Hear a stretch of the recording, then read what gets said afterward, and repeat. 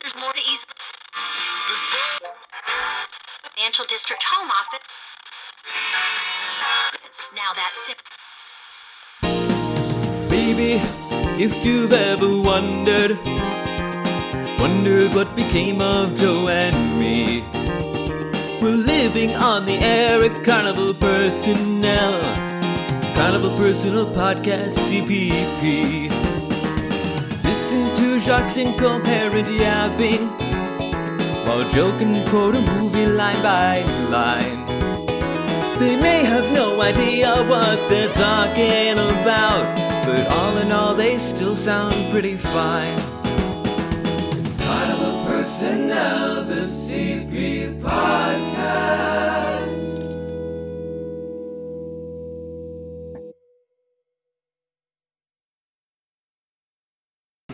People think that being non-binary is new, when in reality it goes all the way back to the Sekhet people in ancient Egypt.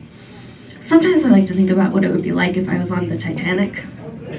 Because I just imagine the captain being like, women and children to the lifeboats, and I'm like, but it's a little bit more complicated than that. Do we have any gender study professors on board? Could we break out into focus groups? And then I think about, is my morals more stronger than my Californian bones?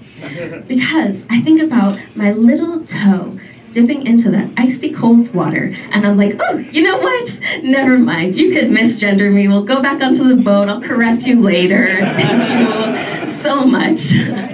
I want Jack to draw me like one of his French thems. Hello, and welcome to Carnival Personnel Sideshow. I'm Jacques. I'm Joe. And Joe, I'm super excited. When I was in LA a few weeks ago, probably the best showcase that I got to be part of, as we've talked about 2 weeks ago with a guest on the show from that same showcase with that Tayo comedy. It was just so much fun. I got hooked up by our good friend Sally Mullins, and she introduced me to her friend Bobby, who owns a place, and her husband Chris run it. But one of the comics that night, I was like, okay, hopefully I don't offend this person too much while I'm doing my little yuck fest. And I can at one point ask them to be on our show, and whether they just have absolutely nothing going on or bad judgment, we're very psyched to welcome Dalya Black to the podcast. Hello, Dalya. Thank you so much for having me. I'm so excited. I don't even know where to start. So I guess, as Joe says, the beginning's a good where to start. So you and I and Joe are all from the lovely city of Boston. And so I think you said, did you grow up in Medford? I grew up in JP. Don't brag. No, because it's funny. We'll get to the movie you shot. You shot in Medford, which is where I was born. Yeah.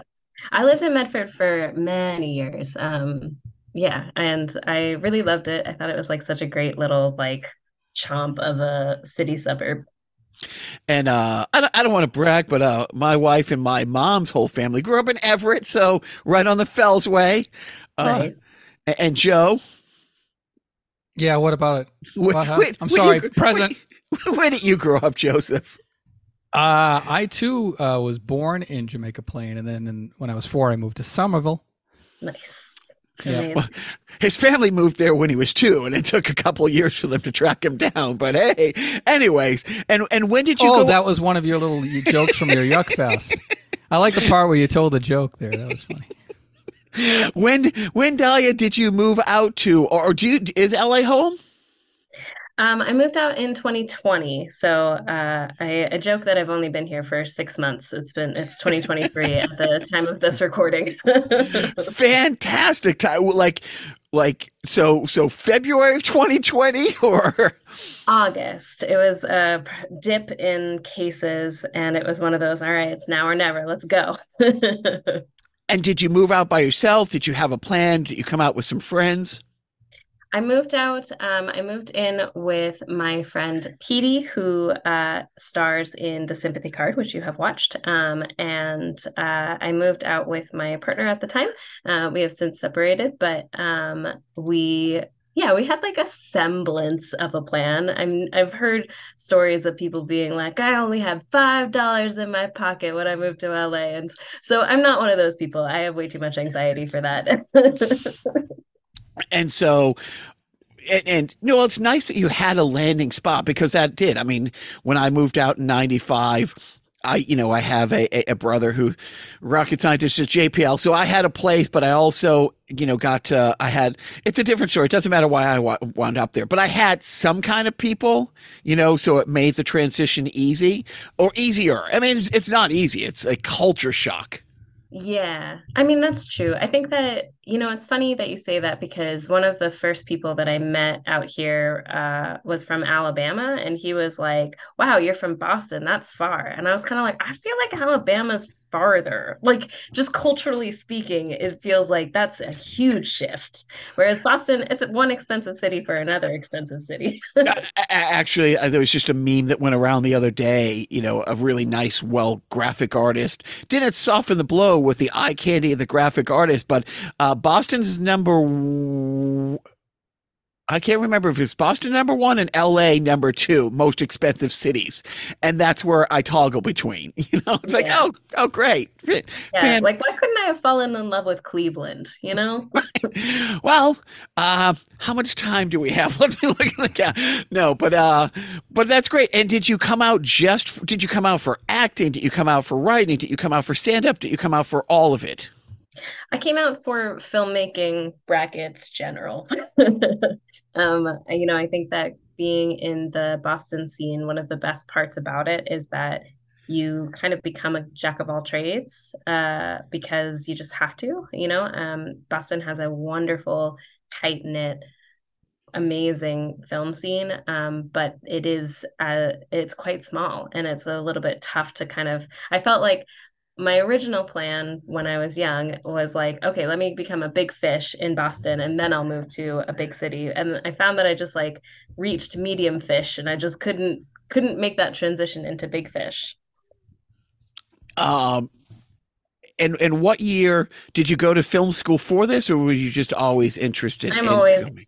Yeah, I'm like artsy fartsy ever since I was a kid. I dabble in I really love the title just like artist in general because it's like I do painting, I do burlesque, I do drag, I do rolling around on the floor. Like writing, directing, some acting, and now stand-up comedy is my hyperfixation. And how long have you been doing the whole stand up? I started a year ago and I actually hated it when I first started. I think that I just had a tough time. I found that I was just like around a lot of bros, and I found that the beginning comics that I was starting with were a little bit too much on like the bullying side of comedy. That's just not my flavor. So I really hated it when I first started, but I just couldn't get it out of my brain. And so January was when I was like, all right, let's just, now that you know what you're sort of getting yourself into, let's just like try. And you started out there. You've never done stand up back home. No, I haven't done stand-up. Oh, that's not totally true. I produced my own show in August when I was visiting for a month. And that was like one of those like silly things where I was like, I just started this. Let's bring all of my friends and show them my beginning shitty stand-up comedy. Did it go over well? Where did you do it? So I did a show at Porter Square Books in the Seaport, and it went well in the sense that I have beautiful, amazing community, and everyone is wonderful and supportive. But I hosted the show, and that was a mistake. I've never hosted before. What was I thinking? So I did that, and then I also did org. I'm not sure if you're familiar with Cloud Club. Yeah, it's like a private artist residency home, and they've got a big beautiful garden, and so they have it was like a summer shindig show.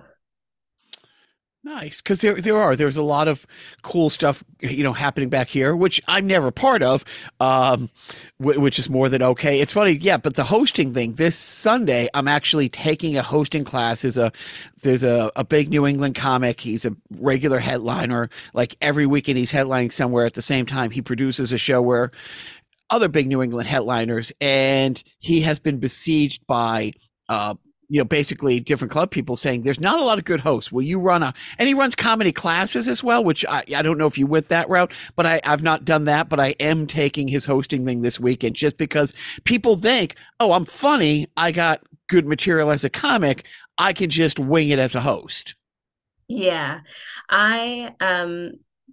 Your first question about classes, I actually love classes, stand-up classes, but I do think that it really matters. Like part of the reason why I hated stand-up when I first started was that my teacher was a like 40s white cisgendered male, which is perfectly fine, except he was like of like a 90s male comedy mindset, which he was never going to like my comedy. I'm queer. I talk about being non-binary and femme, and it's like basically like the funniest like gender theory class you've ever been to. Like he's not going to like that. But then my second stand-up teacher was a lesbian who understood much more of what I was trying to get at, and so it flipped from this question of like, with this previous teacher, it was like, are you purposefully not understanding what I'm getting at, or am I not funny? And with her, it was like, oh, okay, this actually genuinely doesn't make sense, versus that you don't understand the concepts that I'm trying to convey. No, and when we have comics on, we go way out of our way to try to not talk about the material unless a comic wants to talk about it. But when your thing about the Titanic and the lifeboats, absolutely, you did that day. And then when I was like, going over some of your material today, I'm like, that is fucking funny. But out here, it's the same thing because I've been doing a little less than a year. And when I started, I was going out to Worcester once a week, and Joe and I have been doing comedy stuff since like the early 90s, and everything funny that I accidentally say is mostly written by Joe. But I would go and do these shows and give him like feedback, and the first month or so, the only open mics I could find were in Worcester, and it was exactly guys like you just described who look like me, who are me, younger. They're half my age, but they're mid-20s, cis white guys completely punching down. Like they're trying to be somewhere between. Joe, help me out with who I'm thinking. Andrew Dice Clay, and who else? Who else would you put these guys in the category with? Oh, geez. Andrew Dice Clay is a good, a good example of, like a Nick DiPaolo, right? Like those I think even a Bill Burr would be a great example of someone who's like quite intelligent with his punching down, and like he teeters that line so well. And with these new comics, they just don't quite have the skills to be able to teeter that line as well as he does. Well, they weren't trying to. It was trying to see how much you could, it's like, I'm going to speak some truth, and all these canceled words I'm going to say because I'm a comic and I can do it. And it's like, Bill Burr can do it because he's funny when he does it. And like you said, there's a line and stuff like that. No, but it was horrible. I can say, so I've been doing it, like I said, like you, almost close to a year. And I think my wife has been to 3 events because I cannot let her go. Not that at all she's timid, but it's just I want to put somebody through something that horrible. And Joe, I apologize, you have to hear this again. The long story short is one guy running this open mic, and it was okay. And then, again, like, a little younger than me, but fatter than me, looks 10 years older than me. And most of his materials are stupid women won't blow me because they're stupid. And then that would get a good laugh. But he had this 5-minute routine about women who shouldn't color their hair after menopause because if your body doesn't make eggs, your head shouldn't look like an Easter one. That is the punchline of a 5-minute bit. And it's like I'm sitting there the whole time, and like my wife changes her hair color more than I do socks, and it's like, and I'm thinking, it's like I don't know anybody cooler on the planet. Like right now, she's on a flight to Vegas because in last weekend she was in San Francisco. She follows Duran Duran around the world, and it's like she has a great job. And I'm thinking she's funny, and it's like this guy's. He would see her and say, "Oh, she's dumb. She shouldn't be." You know what I mean? It's like I almost stopped doing comedy just because I couldn't find places where the toxicity. And look, I'm a chunky 50-year-old white cis guy. None of that was directed at me. You know that voice in your head that always knocks you down? I call mine Joe. but you know, Dalya, it was horrible. And then I found a couple places that were okay. And then, you know, what's interesting is the closer you get to Boston, the less that stuff flies because of like a lot of college kids. Like if you're going to go into Jacques on Sunday, not my place, but the drag club Jacques on Sundays where there's an open mic, that stuff is not going to fly. And it'd be funny because I run into these guys like a week later. It's like, yeah, people, you know, there's a couple places in Watertown, so just lamenting that, yeah, just because I use the F word, not fuck. It's like people were like, hey man, that's not cool. It's like, yeah, no, it's so. But out in LA, when I was there a couple weeks ago, the amount of different mics, and I went into a couple mics. I mean, it was great because like I was telling my friends out here, I haven't done comedy when I lived back there. But you can do 10 open mics on a Sunday at different places, you know, and there's all these great lists. And yeah, you're going to get a lot of that. There was one place that I went that was really close to where I was staying in Reseda. And I'm like, yeah, I'm not coming back here. I mean, it's just, but then you got Tahoe, then you got all these places in Burbank. And I'm not talking just the mics that, you know, cater to this community or that kind of comic, but there are some of the mics where it's more friendly. And what I found is the talent pool is better. You know what I mean? It's like the more diverse a crowd is. Yeah. I mean, I also genuinely think there's just more, you know, I think that there's just more comics. I think there's a lot of actors who try stand-up comedy. And I think, you know, I've really only done the comedy scene in LA and London, so I can't really speak to any other places. But I find that there's a lot of advantages to doing stand-up in LA. And I think that having, you know, it's like a double-edged sword, right? Where it's like there are significantly more comics, so it is harder to like book actual like paying gigs rather than like just consistently doing bringer gigs. But there's also, just like you said, there are so many open mics. Like, you know, anytime I have a free night, I'm like, okay, well, let me see where I can go. And not only just like open mics, but there's like multiple LGBTQ plus mics that I go to. And I live only 2 miles away from Flappers, which is like my home comedy club. I'm there very frequently. And they've got 2 open mics a day. And so it's like, it means that even though I've only been doing this for a year, I have advanced so much because I've been getting my 10,000 hours in. Well, first of all, let's back up a little bit, Joe. You saw how she squeezed in there. I've only done stand-up in Los Angeles and London. You caught that, right? Just subtly drop that? Okay, all right. Like so nonchalantly, like, oh, by the way. It genuinely sounds way cooler than it is. I literally just got on an airplane and then just did comedy in London. That's all it is. It wasn't fancy. I thought you got on like an airplane from London to LA and then just like did comedy on the plane. Like, yeah, it's like you got it. You figured it out. No, I mean, first of all, I mean, I it's funny because I've always, you know, I think that's great. I went to New York a few months ago. I took my 15-year-old just to see a friend of ours. And when I was leaving, we had lunch and I'm like, oh, well, if we leave now, it's a 7-hour drive home. If we leave in 3 hours, it's a 3.5-hour drive. So my kid and I just looked, found an open mic and went there. And, you know, I posted that and so many of the people back here thought, oh man, you're doing stand up in New York. That's really fucking cool. It's like, It is. It is. It really is. It's cool that my 15-year-old went up for the first time. Super, super cool. But it just the perception, and it's the same thing in LA. And I knew this. I'm just lucky that, Joe and I have some friends in the comedy world who've been on the podcast, a couple, bigger people. And my friend Sally, I go over to the Comedy Store, and not only do, I do that, and she takes me to the secret afterwards, because she ran the show, the secret green room, like that's downstairs. It's in all the documentaries.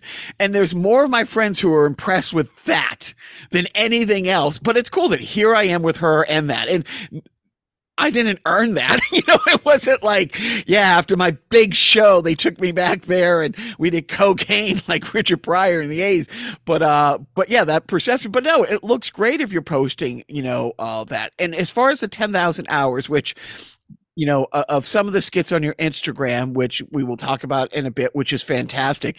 You're like, getting ready to go to, I forget how you said it, but you're getting in your 10,000 hours at like some Proud Boy light, punching down, and I'm like, I can't stand those things. I cannot imagine what it's like you walking into any of those and just your material being beyond comprehension to some of the folks in there, just not understanding it. I could not applaud you more for getting your 10,000 hours in, but under those circumstances, like 10,000 hours and a trench in France in World War I, type 10,000 hours. Yeah, I appreciate that. I appreciate that acknowledgement, because you're right. I think that, recently I was at an open mic, and a man did 5-minute material on a rape van, and I could feel myself hyperventilating, and then I went up right after and bombed, and it was like, you couldn't follow rape van. I couldn't follow rape van. Yeah. Oh man. Yeah. But in a way, I got to imagine that, just like you said, because not only the time you put in, like the last day I was there, I did 5 open mics in the course of 7 hours, just started at one end of Melrose and drove down, and it was, and just that, here it's tough because I'll drive an hour to Worcester, 2 hours to do your 5 minutes, an hour home. So it's a 4-hour investment away from my wife, away from my kids, who I really just are my whole world. And they're on the fence about me, but that's 4 hours to get in 5 minutes, and the same thing to follow somebody crappy. But the fact that you're putting in the hours,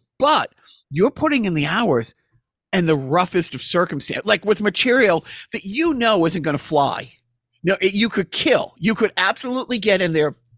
Your timing, your cadence, and your material, best you've done, and you're going to get crickets, which I think it makes you just that much of a better rounded comic. And I don't know what your thoughts are on that, but I literally am just impressed that you keep putting yourself through that, because you'll get to a certain audience at one point, and your material will kill in the right rooms. It's not going to kill on a Tuesday afternoon at the 5 o'clock flashback mic in Van Nuys, but you have to go there to get the cadence and the timing and all that in there. Yes, 100%. Going back to the comedy venues, I did the same show that you did, and so my second show ever was at the Comedy Store, which, again, having that on my resume saying second comedy show ever was Comedy Store sounds so impressive. But in reality, it's just I just live nearby. but don't, again, you've been in LA for 6 months / 3 years, but you knew this before leaving Boston. Perception is everything. Yeah, the absolute fake it till you make it thing is real. Yeah, none of these video games behind me are not real. This is, look, see? What? Wow. I just wanted to impress you. So here I thought I was talking with a Pokemon millionaire. Nope. I barely have a Mario Brothers. Do you have a friend or a support system that you're doing this with? Do you go to mics with the same person, the same people? Do you meet up, or are you just doing this solo? Great question. I this is actually another reason why I like classes. It's really interesting because I ebb and flow with my with if I think that classes are worth it or not. Because truly, I think that like the first class of all stand-up comedy courses should be like, I'm going to tell you the secret of stand-up comedy. You just need to do it. And if you want a refund, by all means, Yep. like that should be that is like the only ethical way, in my opinion, to do stand-up comedy classes. But for me, I've got huge failure intolerance. I really hate being bad at things. And stand-up comedy, you start terrible and you start terrible publicly. And so it's been great for my failure tolerance because it means that I'm pushing myself in that way. But those first few months were hard. Like when you're playing guitar for the first time, you get to suck in your room for a year. But I have sucked publicly for a year. And so that's really tough. And so I love the classes because it is this like safe environment to try things and fail and get notes from people of like what actually makes like what like literally logically doesn't make sense versus it's not funny, and yeah, so all that is to say is that I do have a few classmates from my classes that will just like text each other. I'm pretty good about my own accountability because, again, as I mentioned, this is like my hyperfixation right now. So I'm just like all my free time. I try to commit to like 2 to 3 open mics a week. And so it helps if I have people that I'm like, I'm going to this mic on Monday. You want to come? And it's nice to then be able to talk with them after and like discuss notes and such. So what do you think is harder? The first open mic that you went to that wasn't a class, that you walk through the door, put your name on the list and wait to go up, or the first open mic you went to after you bombed? Well, so this is again part of the Assuming you've bombed. I don't know if you have. I don't want to cast oh dispersions. I've bombed. um I am a non-binary femme comedian. Of course I've bombed.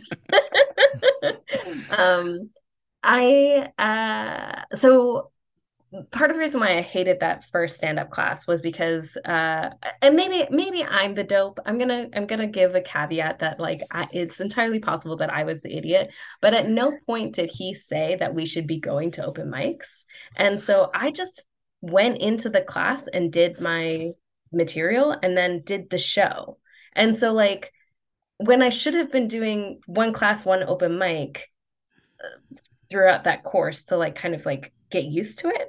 And so yeah, so my very first time was like essentially I ended up getting COVID for the student showcase, so I missed it. So my very first show was like a different show that he managed to get me on.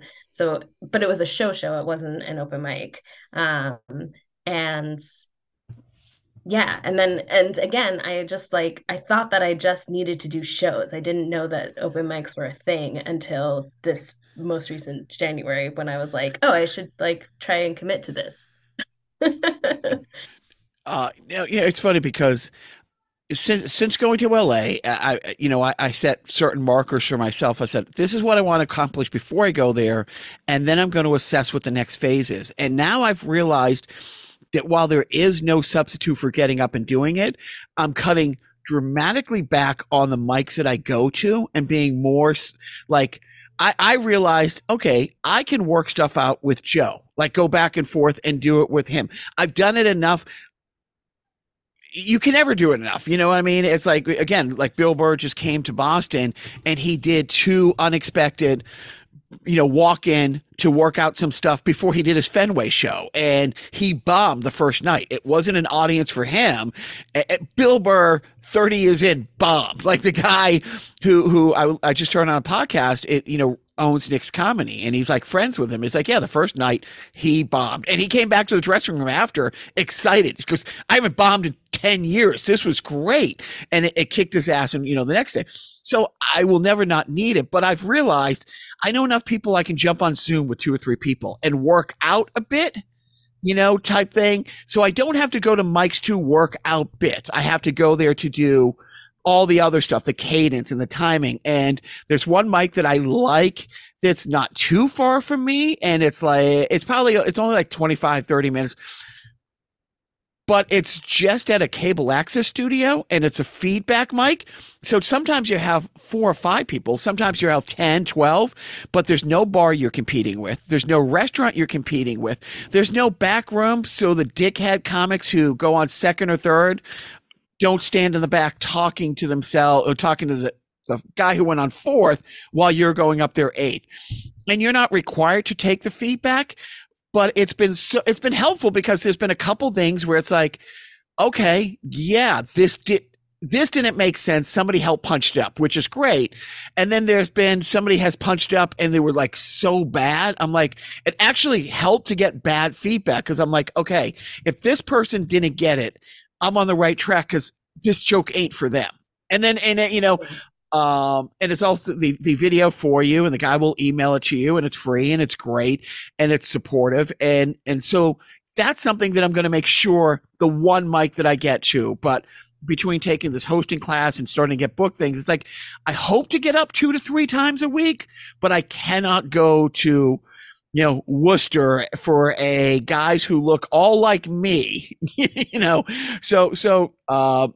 it's amazing how much opportunities you've gotten out there and that you've found this like community, because I probably will come out there in February and I know I'll get 2 or 3 book things, not because I'm good, because I have friends, who'll say, oh, I'll put you here and I'll put you here that I've known by culture. But at the same time, I'll take a day or 2 and I'll hit 7 or 8 mics. I'll do the first mic Sunday morning at like a 9:00 mic and just go through the day and work something out. Now that you've been doing it for a while, do you think it's, because I don't know if you almost touched on it, do you think more actors and writers are doing mics now because of the strike? Have you noticed more people showing up, and has that affected the doing the stand-up?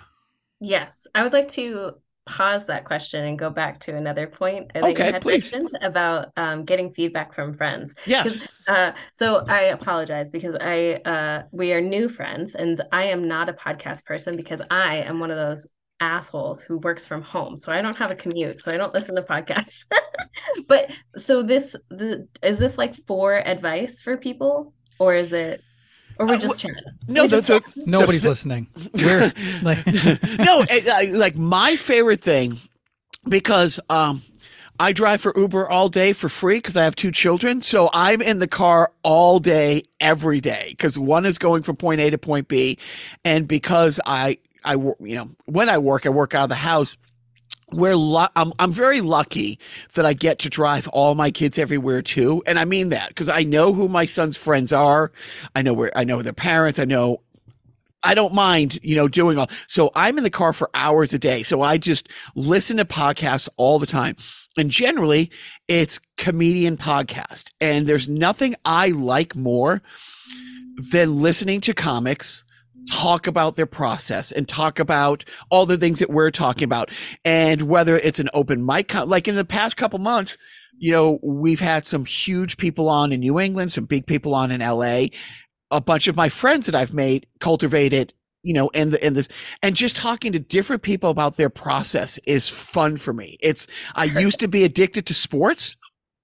Like Joe will tell you, addicted to sports, like 24 hours a day in the middle of the night. If I went to the bathroom, I would get caught up reading 20 articles about, it doesn't matter. It was 20. And so, but I've always been interested in comedy. Joe and I collect comedy albums, and we've always, we've done comedy shows since we've known each other for 30 years. But as far as, this podcast specifically, I just like talking to people about how they're getting from point A to point B, listening to, what pitfalls that people have had. And, and then I've gone back to mics, and I've seen people at mics, and they're like, oh, you had this person on last week and I feel better because I fucked up the same way. Or, oh, what they said about this really made me think about that type thing. And it's been really nice to kind of get that immediacy from people in my circle. Like I said, we had this guy on a few weeks ago, it was big, and he talked about the shitty hosting of, not open mics, but book shows. How few good book shows. We had this big comic on who we've had like 3 comics on in the last few months who once a month get on a cruise ship. And that's their living, and they're my age, and they talk about, the cruise ships are always complaining there's no good host, and that's why this guy is starting a hosting thing. And then there's been a bunch of my friends who are like, oh, as soon as he announces that, or if he tells you when it is, please let me know. So it's kind of nice. So selfishly, I just like talking to artists about different things, which we're going to segue to talk about your movie in a second, which I really loved. It was really, really, really fun. And we'll get into specifics, but I forget what we left off, what we sidebarred for. Yes. Okay, so thank you for that. Yeah, because I would have skipped what I was going to say if it was like, no, we're just chatting. But you had mentioned about getting feedback from friends. Yes, and I think that is wonderful. But I do think that there is a caveat, which is your friends. Because with comedy, I think one of the biggest things that I personally struggle with is context. And your friends already have the context of you as a human being that makes it really challenging for them to be able to isolate the joke without the context of you. And I think especially when you're doing things that are a little bit like borderline of like, is this punching down? Is this okay? Is this misogynistic? Is this racist? Anything like that, where like your friends know that you are a good person, you are you're not like that, quote unquote, that it can get lost in their feedback if it turns out that like the audience will not be on your side. And it's one of those things where like, when you lose the audience, it can be really challenging to like earn their trust back. It's interesting. And again, because of how you present and how you identify and stuff, going into certain rooms, you have to kind of lay out certain groundwork so people know, yes, you're talking from this point of view. You might be judging from this point of view, but the book and the cover are 2 different things here. So let's, and I think you do that great. Like I said, when you think about the Titanic is just fantastic. So that was fantastic. Now I do want to talk about, Dalya, the writer producer. Sure. Did you want to talk about striking? Striking. Oh yeah. No. Do you find that more people are going to the open mics now that they're striking and they have more time? This is a really interesting question, and it's one that has come up for me recently amongst my friends, because I'm finding that that a lot of the mics that I normally go to are selling out like super fast. Like there's this one all femme night that I really like, but it is like they post the list at noon and it is sold out by 12:05. Like right. It's 3 full hours of like I think 10 comedians doing 5 minutes each. Yeah. So that's 30 slots in 5 minutes. Which again, as I mentioned before, like, there's just more stand-up right. comedians in LA. But I do think that there are people who are, who, when I have been going to the open mics, there's a lot of people who are talking about striking. And there are a lot of people talking, I think that maybe normally they would not necessarily need to like get up and do a mic, but I think that they're just kind of like, well, let me just try it. Let's just do a thing, which is great. I really love it. I think that it's like I think it's fun to have that diversity, particularly with writers. And I think that sometimes with actors, it can be a little bit challenging. I find that in some of my classes, it's people who are actors who go into stand-up comedy thinking that that is going to help launch their acting career, forgetting that they need to write their material. Right. No, it's so interesting because when I was out there, that I had that thought. It's like, how many of these people are here because they're not on the lot writing on this show or that show? And I noticed like a couple people. I noticed a lot of people who were clearly more writers in comics, So it's been an interesting thing to see how long, that will go on. Does the striking affect your day job and your career and stuff like that? Are you in SAG or AFTRA or any of I, those? I have the most LA job in the world, and I work for an influencer. So no, she's not in any union. So I am good. Okay. Do you work for money? I work for advertisement. That's fantastic. Okay, so now let's segue into your producing and that side of the camera stuff. First of all, on your bio, which you have so much on that link tree there, but I watched Sympathy Card. It's a a lesbian rom-com, and it's on Tubi. I don't know where else it is right now, but I that's where I watched it, and I'm like, you know what? I'll sit down and I'll watch it and see how this goes. I'm not a huge romance comedy person, and I do not do good with awkward situations. The thing that I think makes my wife happiest in this whole world is watching me watch things she knows is going to make me uncomfortable. Like that is her happy place. Like we stopped watching I couldn't watch The Office when it was on originally at one point. There was one specific episode that if I even mention, and don't do it, Joe. See, Joe's getting ready to mention a couple things that he'll say one line from a movie, and literally up from the bottom of my spine up to the back of my neck, I can just feel my anxiety. So I usually don't watch awkward things. Your whole movie is one gigantic awkward situation, without giving anything away. It's, because it's in the bio. It's, a lesbian couple, one of them's dying for cancer, and their goal is to get their wife hooked up before they pass away because they don't want their wife brooding for the next few years. And it's called Sympathy Card because the dying wife is it's like, you got this sympathy card, you got to go use it, and the survivor wife is awkward, and by the way, the first like 20 minutes of the movie, I'm like, who is she? Who is she? And she reminds me of like a young, I cannot say her name. She was hosting Jeopardy for a while from Big Bang Theory. Mayim Bialik? Bialik, yeah. She reminded me very much of that, like a blonde, younger version of that. And the other lead, I'm like, okay, if somebody told me that's Tig Notaro's first cousin, I'd be like, yep, that's definitely Tig Notaro's cousin. And they were great. But at the first scene, and they're playing soccer, and she accidentally, breaks her nose, and she's like, calls her Dyke Tyson. I'm like, okay, you know what? That's a funny line. I'm going to write this out, because that first line, that first attempt at a real joke landed. I'm like, that's going to be funny.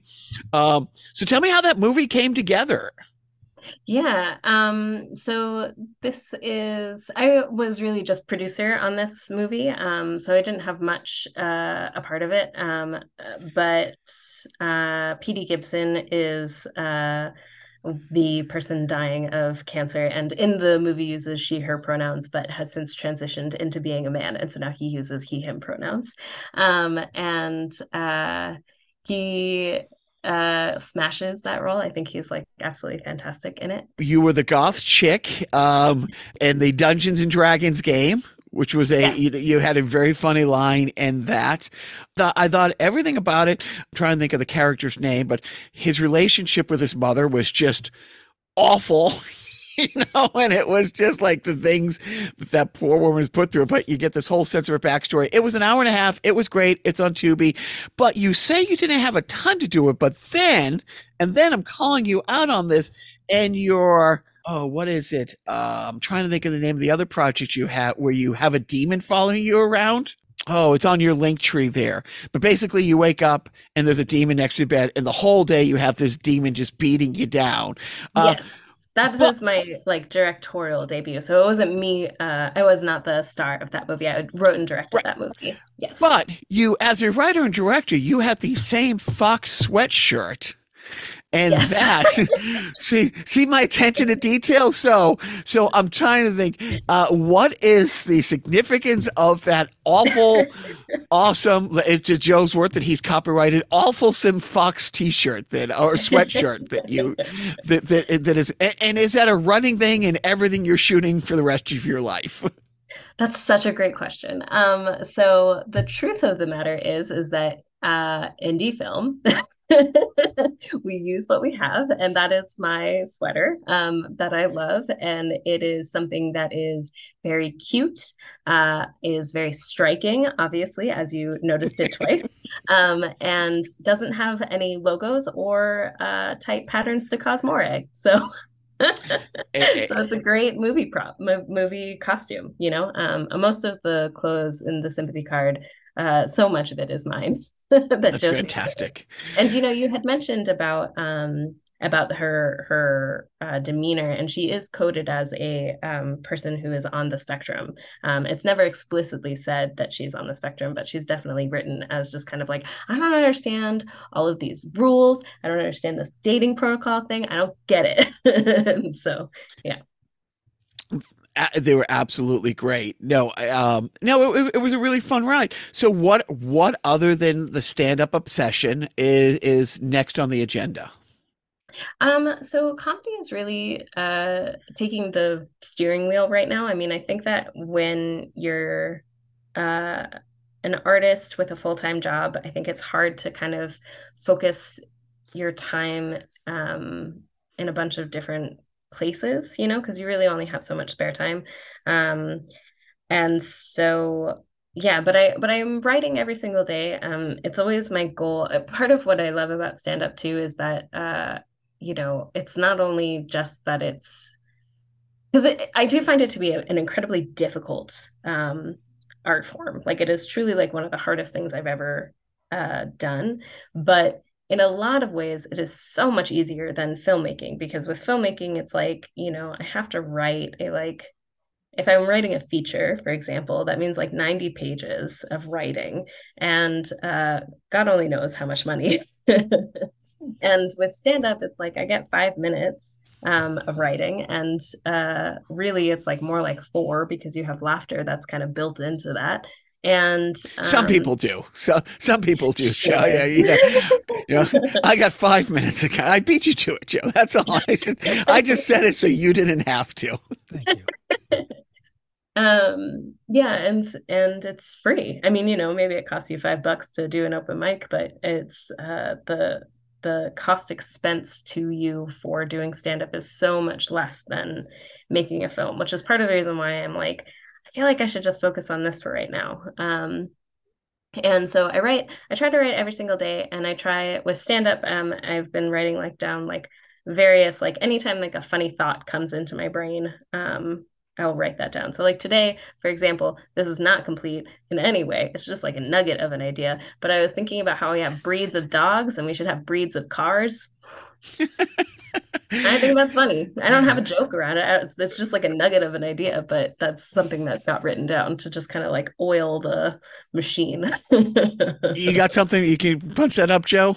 You got something? I'm thinking something with a Tesla. And I don't know, if it's, a Tesla looks like if you bred a DeLorean with a dumpster fire. I don't know. Excellent.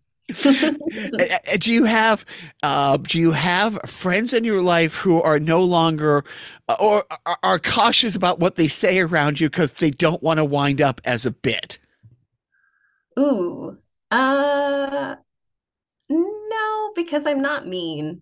Well, not even mean. It's like when I started to do it, I steered away from it, and then one day, I was rehearsing for a friend, assume a 20-minute thing, and it was the first time my wife sat in, and she's like, "How come you haven't mentioned all of this?" We moved back from the Middle East to take care of her mom, who was Korean, and she ended up having a stroke, and she lost her ability to could only speak in Korean, and her boyfriend turns out to be illiterate. And my wife's like, how come you're not talking about that? It's hilarious. Like, Yeah, it my mother having a stroke is comedy gold. Why not aren't you that part of digging? it. Well, but you know the stuff that, but it turns out, and she's like, and I'm like, okay. And now there's been a couple times when I've run bits by her, and she's like, or she'll say something. She goes, don't put that in your act. Don't, and the one time she came, I didn't run something before first. And she's like, oh, I wasn't ready for you to have said that because like some of her friends were there type thing. And it was fine. The joke went over fine. But she's like, and now a couple of her friends have said something like that when they come over and they're doing something. They're like, oh, be careful because he will take any misstep and tell that to strangers seeking approval in some room in Worcester. So I didn't know if you've had like people stop, it's like, hey, maybe we shouldn't have this conversation around Dalya. Yeah, that's a great question. I think that really what I most experience is something stupid comes out of my mouth, and they'll be like, you have to fucking make an act about that. Rather than people being like concerned about me per se. But I don't have too many. I also think that there is like this really interesting misconception, like all comedy should be based in truth. That's 100% true. But I also think that it's really interesting that like people take comedy as truth instead of, the exaggeration that it is. A So lot of Right. literal minded audiences now, especially with younger people. And as an older guy, I'm probably biased, but I do notice that a lot of younger people, not just in comedy, but also interpreting like theater and theatrical works, they'll misinterpret how a character was written and misconstrue it and maybe vilify a character that's actually supposed to be a satire of a villain. You know what I mean? Like, and they don't quite get context or nuance. Moving on. So what is the next 6 months and year? Are you one of these people who's like, I need to be here, or this is my goals? Like, I either want to have X amount of book shows by this time. I want to have a 20-minute set by this time. Do you have either goals or benchmarks that you're striving to over the next 6 months or a year? yes, I want to go back to context though, because Sure. I think that that's such an interesting conversation. And I'm so sorry because I feel like I'm making your editing job so difficult. Oh, no, I'm not editing. It's Yeah. good, Joe. Tell. Don't worry the about editing it. process. Oh, no, don't worry about it. I'm not going to have another thing for you to edit out. Go ahead. Because it's so interesting talking about uh the nuance. So I'm actually like writing right now my review of the Barbie movie. I recently saw it for the second time. Have either of you seen it? Or both? Only because I haven't got a chance. My wife's dying to see it. She's seen it 3 times. Yeah. And so basically, this is like a smidge of a spoiler, but it's really hard to spoil Barbie because it's just like you don't really know what you're going to get yourself into when you see it. But there's like a part where the Barbies kind of emotionally manipulate the Kens, and it's done with humor, and it's done as like a plot device, and it's really interesting because I have like, I don't super love that, right? Like, I don't super love that they did that. And, but I also like recognize that, like, I'm not really sure how else they could have done it while still proving the same point. And, and so it's an interesting thing talking about this like 9 to 5 with these like younger generation. Of like not really understanding the satire, not totally understanding what it is. But I think like what's so interesting to me is the idea that like because we have just had decades upon centuries of this misogynistic media and this patriarchal view around a patriarchal and racist all of the things in our media that like we're only like just now really like kind of cracking open the egg to be like this shit's fucked up, yo. Like I'm sure you've experienced that while like rewatching 80s movies and Oh stuff like yeah. that. Oh Yeah. Yeah. You know, again, even in this piece that I'm writing, like I was trying to find movies of a like smart, special woman protagonist whose significant other husband supports her fully, and I cannot find any. The only one is On the Basis of Sex, which is about Ruth Bader Ginsburg's landmark case. And but it's like quite revolutionary. And then when I look at movies where the smart special woman gets manipulated and abused by her husband, there's plenty of that. And then there's also plenty of like the male protagonist having a woman support him fully.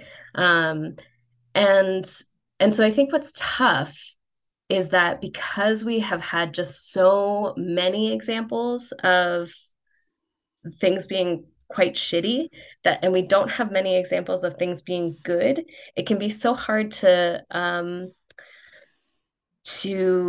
be able to like really look at things critically and really look at things wholly, especially for a younger generation, I feel like, because it's like there's just not a lot of examples of like what is like a pure movie. Does that make sense? No, go ahead, Joe. Yeah, I was just going to say, so, I mean, one example, I'm trying to think of what you were saying about having a character, a smart, special female lead character being supported by their husband. I'm reminded of like the Julia Child movie, Julie and Julia. And I'm thinking like when they cut back to, I don't know if you've ever seen that movie with I Meryl saw it in Streep. theater, so it's been quite some years. Yeah, it's like Meryl Streep and Stanley Tucci as the husband. Yeah. And I don't know if the Stanley Tucci character husband is like supportive or just sort of there, but he's not working against her. Yeah. But I guess that can count as support. So I don't. But again, that's one example that I can maybe think of. But yeah, and as far as like the piece about how you were saying then the Barbie movie that they the female characters the Barbies manipulate the Kens, and you didn't quite like that. I guess are they trying to like buck stereotypes but at the same time using stereotypes? Is that Yes. sort of, and Precisely. maybe that's kind of like, getting back to context, maybe we're as a public consciousness where maybe because we want to exploit stereotypes and burst and break them, but at the same time it's like we want to make a commentary on them, but we don't want to rely on stereotypes. But that's the shorthand.